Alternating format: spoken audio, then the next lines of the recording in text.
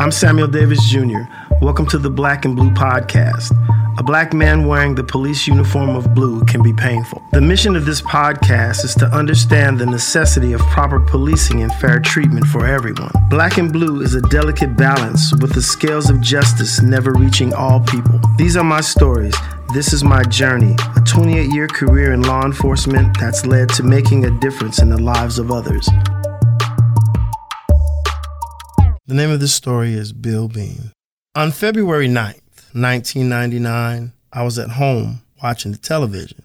I don't know what was on about between 4 and 5 o'clock or somewhere in that time span, but over the television came a live update from one of the channels. What happened was an officer had been shot. So they went to a live update on what was going on with that. And I'm sitting there watching TV with a little nervous twinge because I can see that there was a Sacramento Police Department vehicle there. Someone was being life flighted to the hospital. And there was a good possibility that that was somebody that I knew. So I continued to watch. Further developments would come along and they would give us a little bit of information. You know how when things like that happen and you're watching it on the news and you get updates and you just kind of pay attention to it. This was one of those days for me. So I knew of the shooting. I knew that an officer had been shot. I knew that officer worked for the Sacramento Police Department. They would not release the name of who that officer was, and especially not the finality of the whole situation. So me, myself, I prayed just as I do in every situation where an officer gets injured.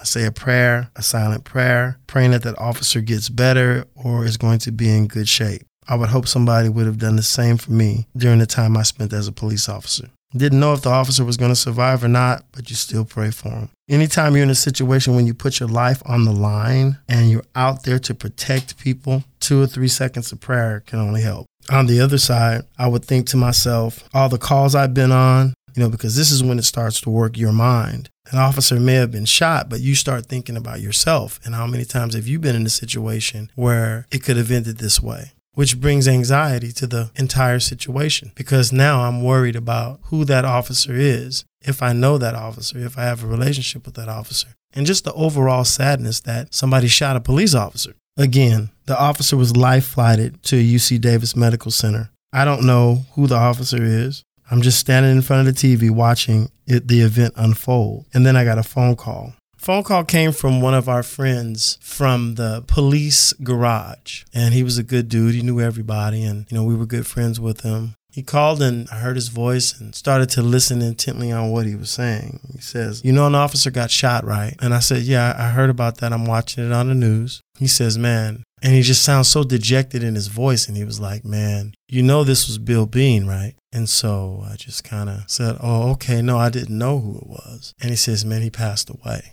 And not a lot I could do at that point. I had a reaction that I can't explain. It just almost felt like my legs didn't work anymore. And I had to sit down in the middle of the garage and just ask myself, what is going on? It brings me back to a time in my life where I first recognized that human beings could die. And that was at my grandmother's funeral, 1974, I believe it was. And I didn't know that people could die. I was 8 years old. I know that they could on TV, but I didn't know if they could in real life. I'd never seen a dead body or a person, passing away. I'd never seen that before my grandmother passed away in 1974.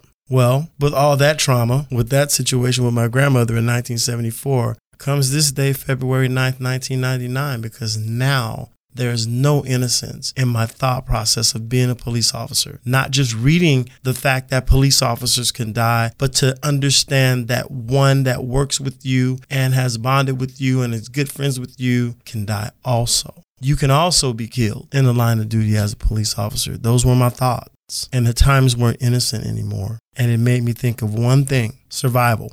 How do I move forward knowing that this just happened to Bill? So I got on the phone and called a coworker of mine who was in charge of the peer support program. And in situations like this, she was just key. And I asked her, what could I possibly do to help out? She basically told me that there were going to be a bunch of people that were going to be showing up at the hospital. And it would be a good idea for me to maybe comfort some of those people. And although I agree, I'm just thinking to myself, what am I doing? I'm trying to comfort people and I don't even know how I feel about all this. So I say, okay, drive to the hospital. And as I arrive at the hospital, I ask a couple questions, get pointed into certain directions, and here I go. So in front of a room, the chaplain came out. The chaplain is the clergy that we have that works with the police department and basically shows up to all of these things. But this particular time, it was Bill's situation. So she opens the room door. I go into the room door, and there he is. And when I say there he is, I mean, still had the apparatus in his mouth, laying there, lifeless. And I don't know if I've ever had a rawer moment than that. Shirt was off. He was covered. It was a very, very raw moment. And I sat there looking at my friend just be gone. And see, when things like that happen, then you start to think about your life and which direction is it going to go? How do I make another vehicle stop? How do I deal with the public? Who do I even be angry about? What do I be angry about? And, who? A lot of thoughts swirled around my mind. Bill and I played a lot of softball together. We played a lot of football together. We both played for the Sacramento Police Department's football or pig bowl team. We spent a lot of time in the summers and the springs just going from softball diamond to softball diamond and just playing in a lot of tournaments and just getting to know each other and just getting to bond with each other. And that's what our whole team did. And that's what this whole thing was about for me. I got to know these guys better because of the things that we did together. And now my thoughts are crushed. 1, it makes me feel horrible that my friend has passed away. 2, it makes me feel more horrible to now have the comprehension and the understanding that you too could be killed in this job. The rest of that night, I tried to comfort as many people as I possibly could, but I don't know how well of a job I did because I don't know if I could be comforted at all. It would take some time to move past this, if I ever have, to be honest. Bill's funeral was quite an amazing thing. A lot of officers came up from different agencies in the state of California and rode their motorcycles. And I never will forget, we were on a bus and we were going to Bill's hometown. And we're driving by on the freeway, and over the overpass, you see these CHP officers waving down and saluting us as the bus is driving by.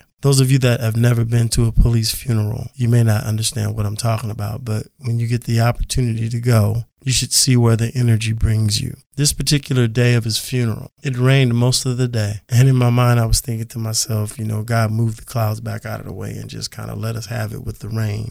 I got an opportunity to meet Bill's family. I had known his fiance at the time because she would come to the softball games and the pig bowl. Got a chance to see where he grew up, all the fantastic things that he did with his family and just the type of person that he was. So it gets difficult to think about what could happen, what could have happened on this job. The energy at the funeral was very, very uplifting, but at the same time, very, very sad. I've never spoken about the murder of Bill Bean. It hurts too much to hold that conversation. But his death would not be in vain, ever, because I will understand Bill's mistakes that led to his death. So what happened is Bill and another officer were riding in a car and they make a vehicle stop. At some point, the vehicle they stopped drive off. I think they actually made contact with the driver and passenger prior to them driving off. But anyway, they drove off, the suspects did, and Bill and his partner gave chase. Bill was in the passenger seat, his partner was driving, and they chased the car until the car just kind of sputtered out. So what we're taught to do is give verbal instructions from behind the car door where there's some safety, right? If somebody starts to shoot, at least you have some metal in the way to kind of protect you.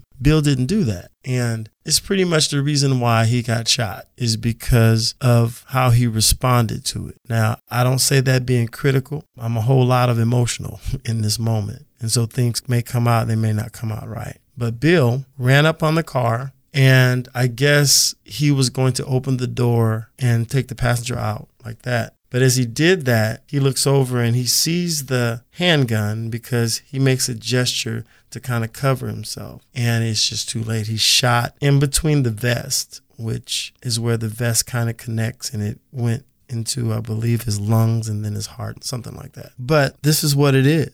All these years later, 23 years later, the death of this officer still sits in my mind in the forefront. I've never really had an opportunity to speak on this and release the trauma that I've experienced with this. Now, some are going to hear this story and they're going to think what they think about police officers. That is not my point. My point is I had a friend that was murdered, that was killed in the line of duty. And there's several situations in which I've been in that I put myself in that very same situation. It's kind of sad. I saw Bill's mother and father and family at the funeral. It was just a very, very positive thing to see them, but under those circumstances, it was just overbearing. But what I will say to this is I will always follow that energy of positivity from Bill, and I will never forget the times that we spent together, places we hung out, the things that we did. Part of my journey is Bill's passing away.